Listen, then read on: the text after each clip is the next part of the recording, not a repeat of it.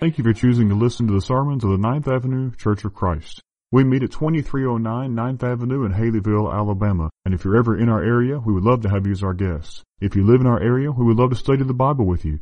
You can call us anytime to set up a Bible study or just to gain more information at 205-486-9247. Also visit our website, 9thAvenueCofC.com, or check us out on Facebook by simply searching for Ninth Avenue Church of Christ. Now we hope you'll join us for a study of God's Word as we seek to follow Him each and every day from the Ninth Avenue Church of Christ in Haleyville, Alabama. David said in Psalms 94 and verses 14, he said, "For the Lord will not cast out his people or cast off his people, neither will he forsake his inheritance." Therefore, I had to learn to stop worrying about stuff and the things and whether or not I could keep a roof over their heads. What the Lord wanted me to be concerned about was whether or not this child that He had placed in my hands and this girl that He had given me, who said, "I do," when she was asked if she would be my wife, that if I could depend upon the Lord and be obedient and spiritual for the rest of my life as God gave them to me. David said in verses 13, that we are to be obedient. And for that reason, as a spiritual parent, God would bless us.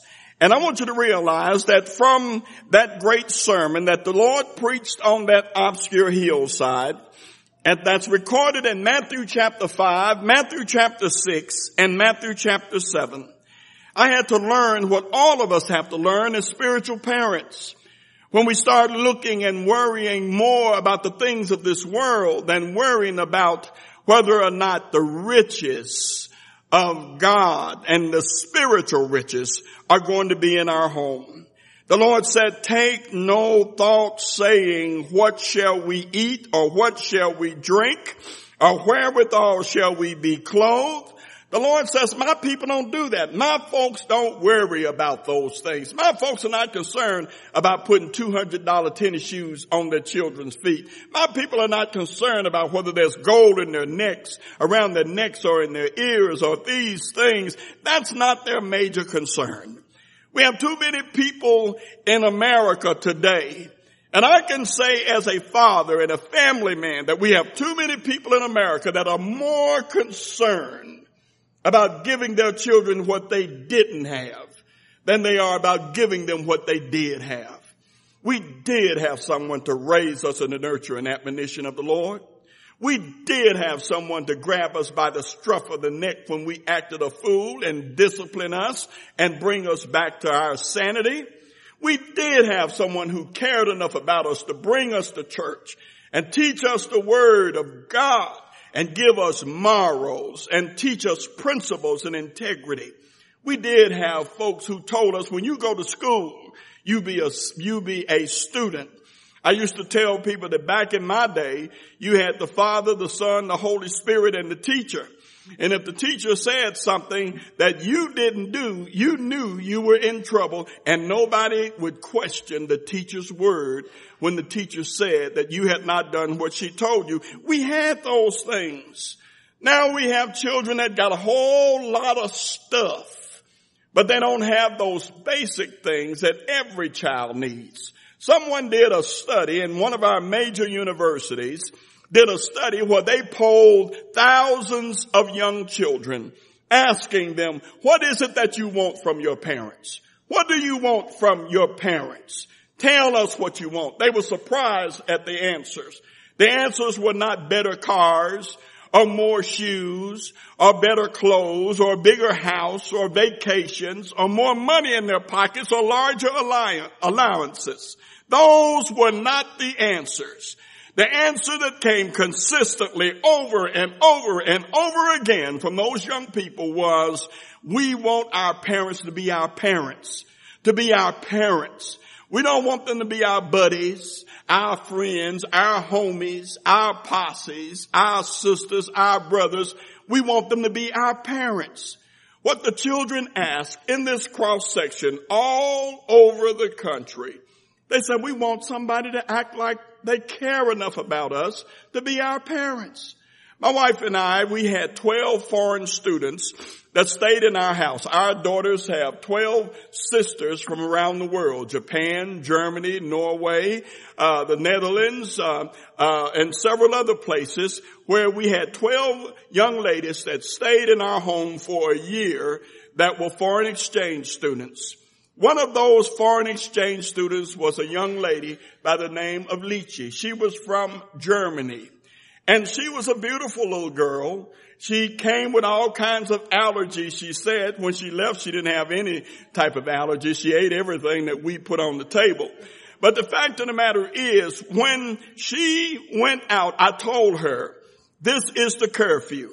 You are back in my house by 10 o'clock, period. And I think that she and my daughter at that time were in the 11th grade. And I said, you're back in my house on this school night by 10 o'clock, and I'm stretching it just a little bit. Well, Licha came in at midnight, and she was tipping in. I heard the door open. I'm sitting in my office, which is downstairs, and I heard the door open, and I heard it close. And I called. I said, Lichi, is that you? And in broken German English, she said, yes, it is. And I said, come in here for a moment. And she came in my office. And I said, you're grounded for the next 2 weeks. And she said, what? I said, what does that mean? I said, that means all the activities, no going out, this, that, and the other. I laid it down the line with her. I said, for the next 2 weeks, you're grounded. She said something in German, and I bet it wasn't complimentary. And then she ran up the stairs, and she got up the stairs, and I heard her stomping all the way up to the stairs to her bedroom. I did not care. I just sat there and continued my study. Probably after 20 or 30 minutes, I heard somebody come back down the stairs. Licha came into my office. She walked over to my desk and she hugged me. I said, what is it, Lichi? She says, nobody has ever cared enough about me my whole life to ground me. I have never been disciplined my whole life. And you know, what the scientists, the social scientists and psychologists found out, that children want that person who is the authority figure to act like they have authority and use that authority with love. We're not talking about provoking them to anger. We're not talking about beating them half to death. That's not what we're talking about. But we're talking about what the Lord said, teaching them to seek first the kingdom of God and its righteousness.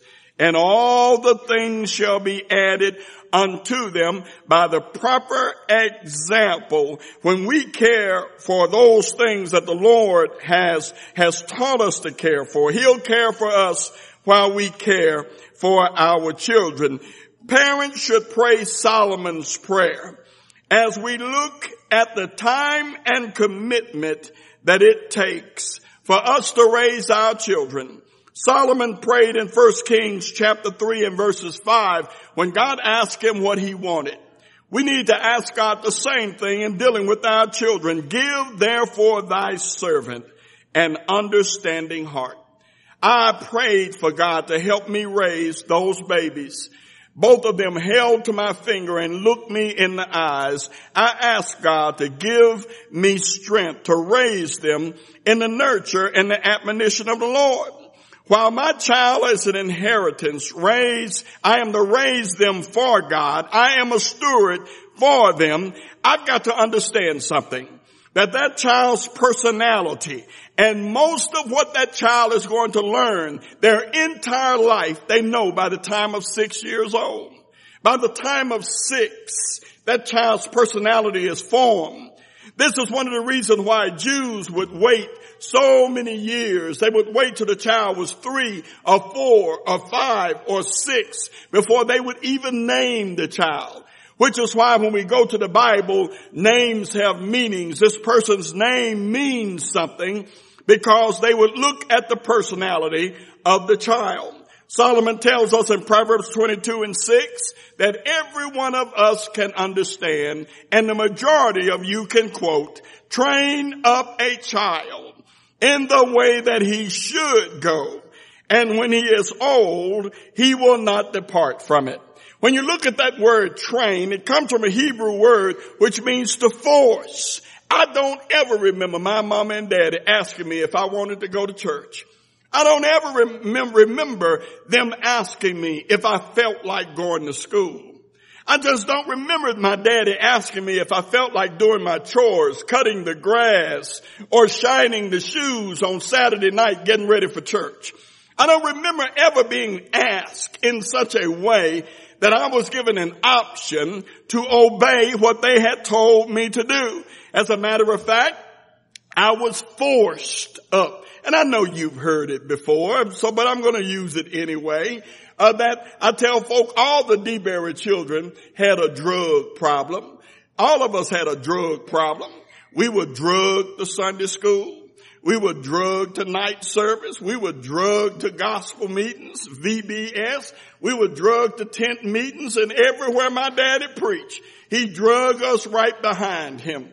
We didn't have the option of saying, I don't want to go to church, or I don't want to go to service, or I don't want to go to Sunday school. People say, I don't want to force religion on my child. I don't want to force certain things on my child. God tells us to teach those things which are natural.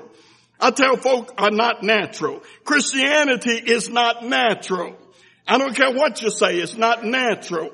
Natural is you shoot my dog, I kill your cat. That's natural. But Christianity is not natural. The Lord tells us, love your enemy. That's not natural. The Lord tells us to forgive those who persecute us and beride us and treat us badly. That's not natural. The Lord tells you if somebody slaps you on one cheek, turn the other cheek. Lord knows that show ain't natural. The fact of the matter is, Christianity is not natural. That's why we teach it. That's why we teach it to our children. That's why we learn at church. That's why we study the Word of God and we follow the example of Jesus Christ. The Hebrew letter tells us about our Savior. We have not a high priest which cannot be touched by the feelings of our infirmities, but was in all ways tested, just as we are, yet without sin. They tested Jesus. They blindfolded him and smacked him upside his face and said, who hit you? Somebody spit in his face with his hands tied, with the spittle running down in his face. He can't even stop it from running in his mouth. Jesus Christ, they talked about his mama. They said, you don't know who your daddy is. They called him ignorant. What does this boy get learning? Jesus went through all of it. Poverty, born in a stable, wrapped in a swaddling cloth, and laid inside the feeding trough where the animals were eating. Jesus went through all of these things, and the scriptures still say about him, who knew no sin, neither was guile found in his mouth. And when there's an assessment done of this boy, when he's just 12 years old, the Bible says that he grew in wisdom and in stature and in favor of God and man. He grew in wisdom. He grew intellectually. He grew in stature. He grew physically. He grew in favor of God. He grew spiritually. He grew in favor of man. He grew socially. Jesus was a well-rounded young man. And it's our job as parents and grandparents and great-grandparents and uncles and aunts and in this beautiful congregation with all of these beautiful people to make sure that your children carry on your beliefs. Don't you understand that these children sitting here, these children are our ambassadors. They are our ambassadors. We send these children to a time that we're not going to see. I know just like my father, who's been dead over 10 years, almost 12, I got a beautiful picture of him sitting on my piano. My great-grandparents, Starlin and Susie Hall, I've got a beautiful picture they took at church back in the days when they colorized the pictures sitting on my piano. I've got a black and white small picture taken somewhere when Enos and Mary Garrett had taken that picture years ago. Don't you realize that one day I'm going to join them on that piano somewhere with my daughters or my granddaughters? I want them to say, who is that? That's Papa, when their children ask. Who is that? That's Papa. What did Papa do? Papa preached the gospel. Was Papa a good man? Papa was a good man. Did you love Papa? Yes, I love Papa. Why did you love Papa? I love Papa because Papa loved me. Don't you know that you want to have that type of legacy with your children? That when you leave this world, your work should follow you. Because you stood for those things that were right and you raised them in the nurture and admonition of the Lord. If we are to continue our heritage, this beautiful church here on 9th Street, this beautiful congregation that has stood here for a century, with many of you who have been here decades and decades and decades, don't you know if the legacy that you have laid, the history that you have made, the investments that you have made in this community, in this congregation is going to continue, then you've got to take care of your young and make sure that they are spiritual. Moses told the children of Israel from the bottom of the mountain, and thou shalt teach them diligently unto your children in Deuteronomy chapter 6, verses 7 and verses 8. He says, you teach them diligently to your children. You talk about what God did when thou sittest in the house, when you walk it by the way, when you lie it down, when you rise it up. Your children ought to hear you pray. They ought to hear you say reverent praises to God. They ought to hear you say nice things about the brothers and sisters in the church. Too many children grow up on stewed elders, barbecued preachers, and fricasseed deacons. Too many of them hear us speak negatively of the church and of church people.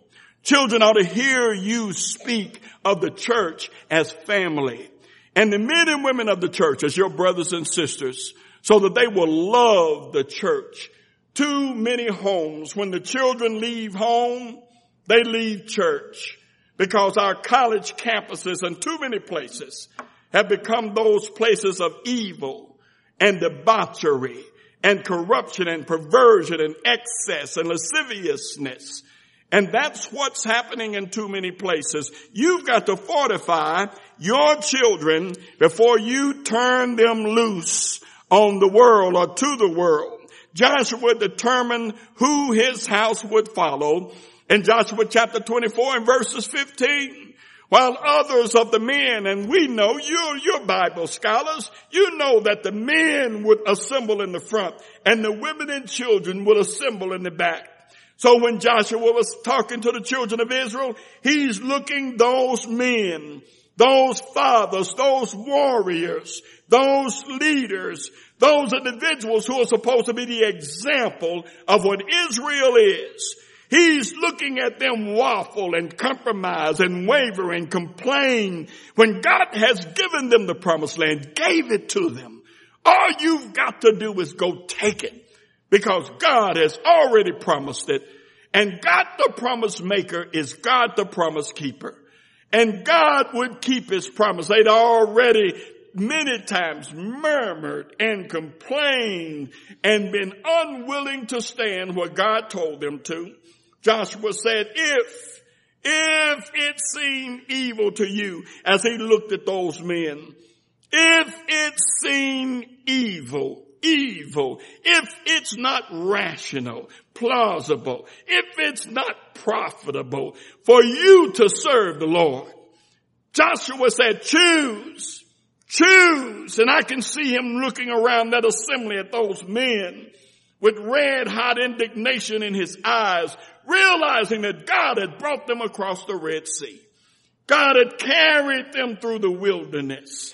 God had fed them and given them clothes and shoes that wouldn't wear out. I can see the indignation of this godly man as he looks those men in the eye and said, choose you this day, right now, make a choice. He's demanding that they act manly and realize what God has done for them and what they've got to do for him. But Joshua did what every Christian man needs to do. He told them, here is where I stand. Joshua said, as for me and my house, we will serve the Lord. Today, we have a generation with no respect for authority. We have raised a generation of adult-like children and child-like adults. You can go out in the streets of Haleyville and you can find a pack of dogs, not all of them together, not worth 15 cents. A bunch of old mangy dogs who not worth anything. But I guarantee you they know who the head dog is. And I guarantee you they know who the top dog of that pack of mangy dogs is. We're raising our children where they have no respect for their elders. That's what we see happening in America today. The television programs, the politicians, the laws of the land are constantly taking away the authority of the parent to raise that child as they see fit. Now you've got to raise the child the way the government sees fit. Down in Memphis a couple of years ago, a young man came home and he walked into his daddy's house and he had gang graffiti tattooed on his arm after his father had strictly forbidden him from going around that group of boys. That father whipped his son, punished his son, and the police arrested him for punishing his son. I'm not getting on in that argument of what is and what isn't right for punishment. I'm not going there right now. Here's the issue. After he whipped his son for getting that gang graffiti all over both of his arms, tattooed that can't be removed, and he punished his son, the police arrested him and locked him up in jail. In 1 week, the boy was dead.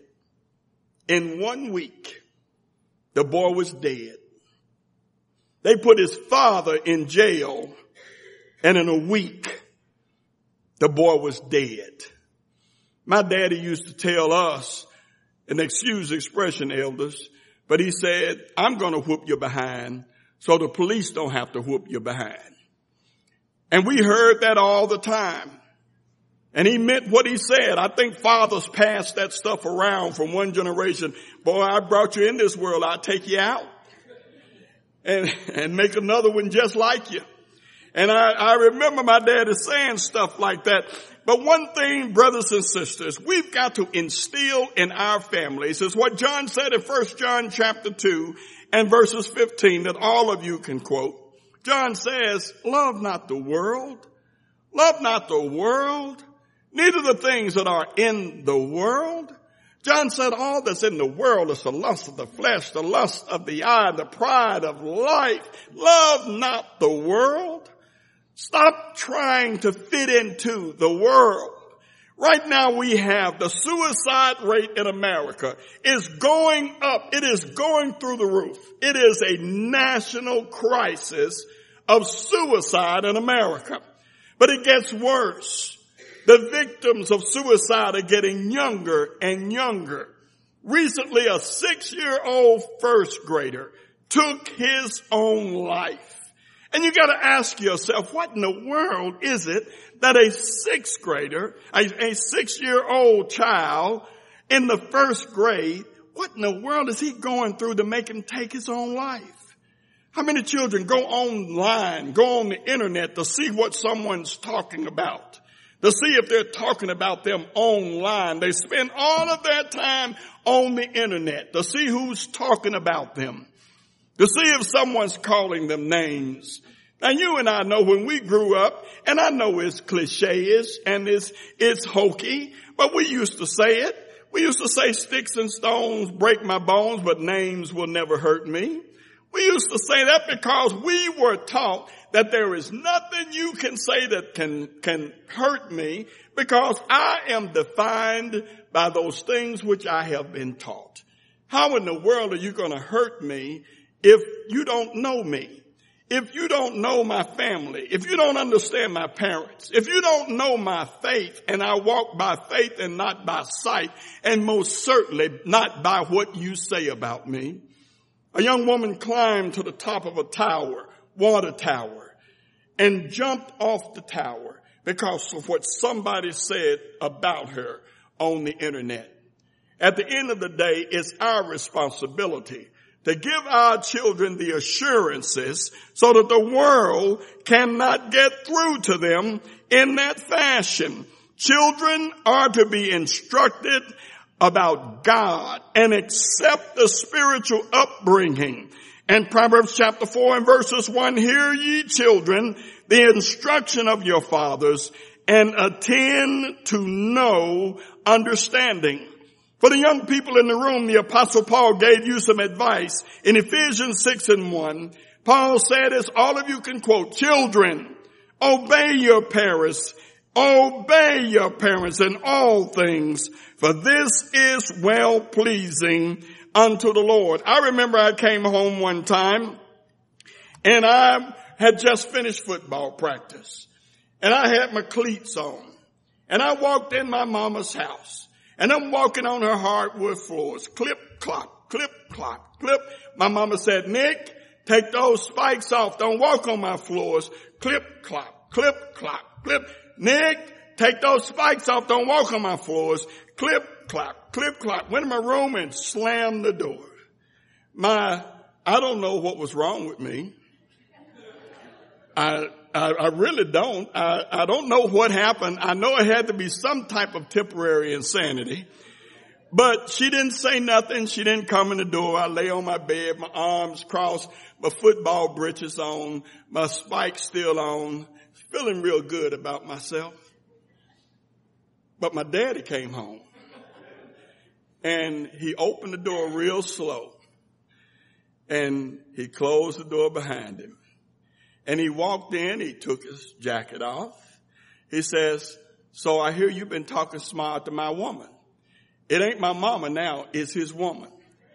I hear you've been talking smart to my woman. He took his coat off and he unbuttoned it. He's rolling his sleeves up.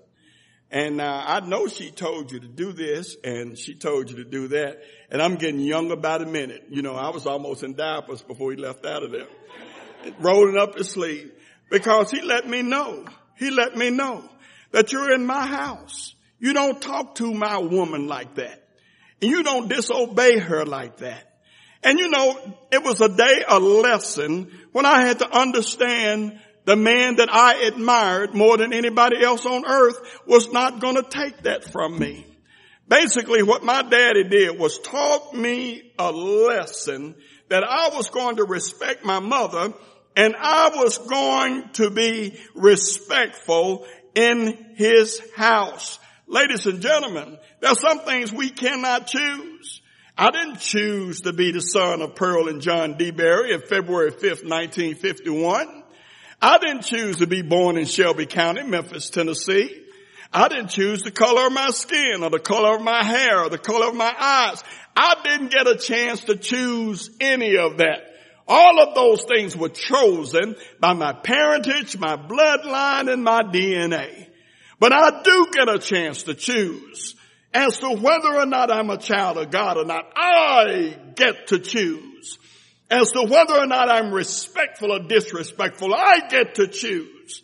Whether I carry myself with character and principles and integrity, these are things I choose. And I choose them because I was taught by folks who made sure I knew the difference between the holy and the profane.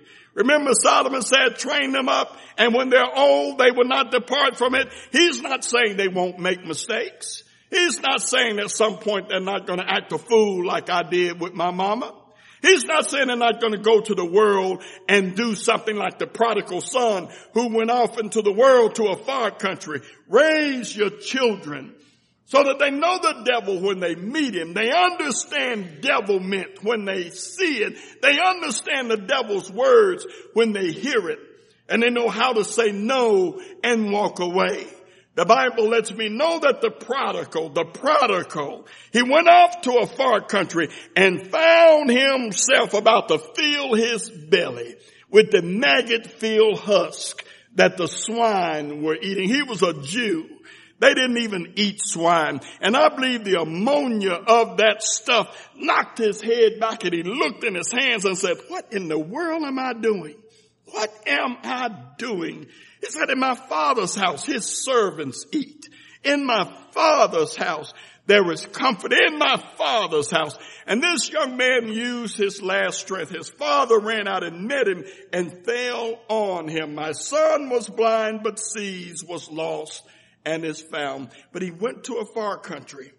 Your children, our children, some of us, many have left the home going to set the world on fire and had to come back home to get another match because they realized that what they thought they knew, the strength they thought they had, the understanding and knowledge that they thought they had acquired, that it's not enough to fight the devilish, mean, and unyielding ways of men who hate the Lord and therefore hate them.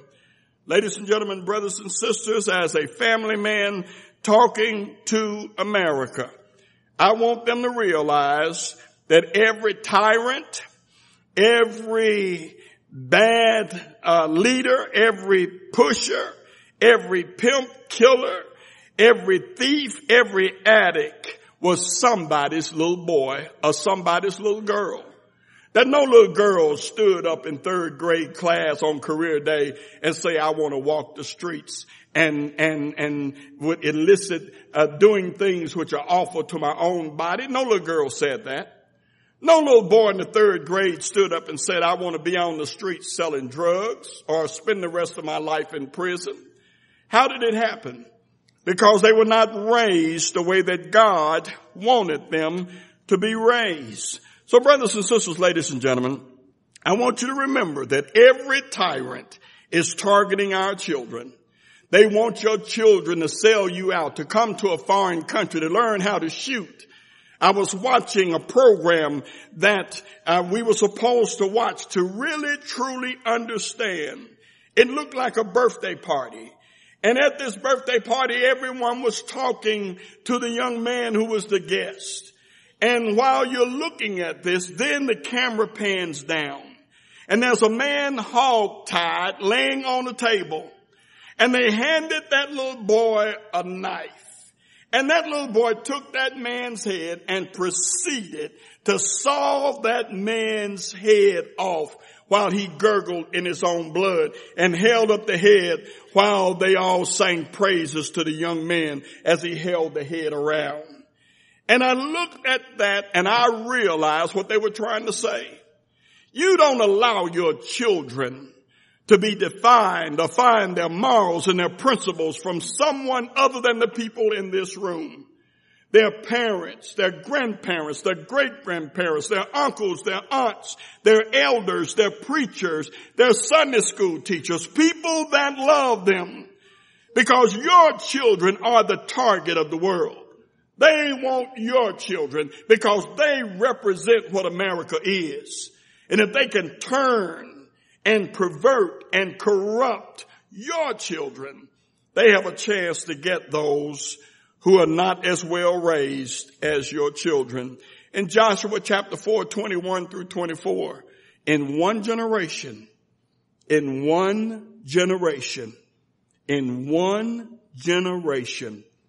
lost the Lord. In one generation. Will there be in America 20 years from now? Will there be in America 40 years from now? Will there be in America 60 years from now? That depends on what you're teaching this generation right now. Our ambassadors that we send to a time that we will not see. They are about 25 to 30% of the population. But they are 100% of the future. And if you don't get them ready for the future, somebody else will, and somebody else will teach them what you fail to teach them. Somebody said to me one time about my children, my daughters. They said, your daughters are uppity. I said, I beg your pardon? They said, your daughters are uppity. I said, thank you. Thank you. They said, what do you mean thank you? I said, thank you for telling me my daughters are uppity. I did everything I could to make them. What do you want them to be? Downity? What do you want them to be? Yes, of course they're uppity. You can't bring your, just tell them anything. You gotta bring your A game to talk to my daughters. You gotta have some sense to talk to my daughters. Because you won't be the first one to bring my daughters flowers. I brought my daughters flowers. You won't be the first one to buy my daughters jewelry. I bought my daughters jewelry. You won't be the first one to take them to a nice restaurant. I took my daughters to a nice restaurant. You won't be the first one to tell them that you love them, because I told them all the time that I love them. I said, if you want my daughters, you got to be a man, because they were brought up by a man. They were taught by a man. They understand when a man is acting like a man. They understand when a man is acting with manners and courtesy and love, and when a man is carrying himself the way he ought to. I said, thank you. Yes, my daughters are uppity, and I'm so glad that they are. And you better make sure that your sons and daughters are uppity too.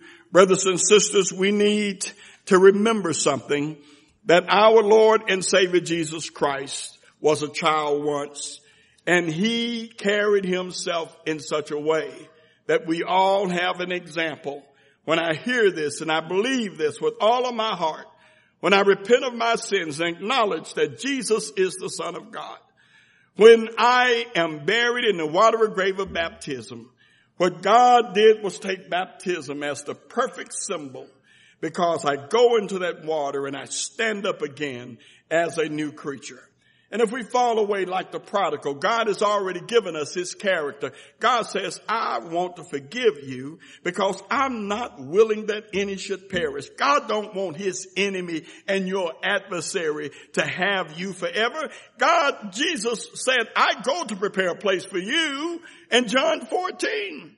And if I go, I will come again and receive you to myself, that where I am, there you may be also. The Lord says, I got a place for you. He created hell for the devil and his angels. And the only way you can even get there is to accept the invitation of the current occupant. And that's the devil. And he wants you to join him eternally there, because he hates the fact that you've got the mercy of God. Let me leave you with this afternoon. And I thank you so much for your hospitality and your kindness and your patience all week. A young lady was having, her and her husband were having babies. They had been told that they were having twins. And as the process went, she had the first child. The first child, once the process had gone through and they had done what they were supposed to do so that the child would breathe, the child took his first breath and spit and began to cry, and they laid the child in her mother's breast for just a moment, and then she gave them back to the doctors while the second child was being born. They had a little bit of difficulty with the second child. And when the second child was born, he was born stillborn. And the child was not breathing, and the child was blue. And they worked on the child, and they pumped his heart, and they cleared his throat, and they gave him oxygen. They worked on the child over and over and over, and they finally gave up. The nurses and doctors looking at each other, and they knew what they were saying just by the look in their eyes. It was time to cut it off. And they were taking the baby away, and they were going to take him wherever they took a dead child. And the mother pleaded, let me hold him for just a moment. They said, no, it's not good for you to hold this child when we got to take him back from him. And she cried and she pleaded, let me hold him for just a moment before you take him away. And that stillborn child who had already turned blue, she took that child and she held that child to her heart. And she cried tears while that stillborn baby laid there. And after a few seconds, that child coughed and spit up mucus from its throat and opened its eyes. True story. There was something about his mother's heart, something he had heard for 9 months, that made him come back to life or come back to consciousness. And that child that they had pronounced dead was brought back to life by his mother's heart. How many of us are being pronounced dead because we've lost the heartbeat of our Savior? How many of us are walking dead in a world because we've walked away from the heartbeat of our Savior? That we can't hear him anymore, we can't see him anymore, we can't feel him anymore, because we have turned off all of those things that made us love him. We've got to hear our Savior's heartbeat again. And we've got to realize that he's the one that loves us more than anyone has ever loved us. Think about it as a preacher talking to America. Let us, you and me, we can save this country. We can. Lord said, you're the light of the world. You are salt of the earth. You savor it. Let's make America again feel the heartbeat of Christ. Think about it.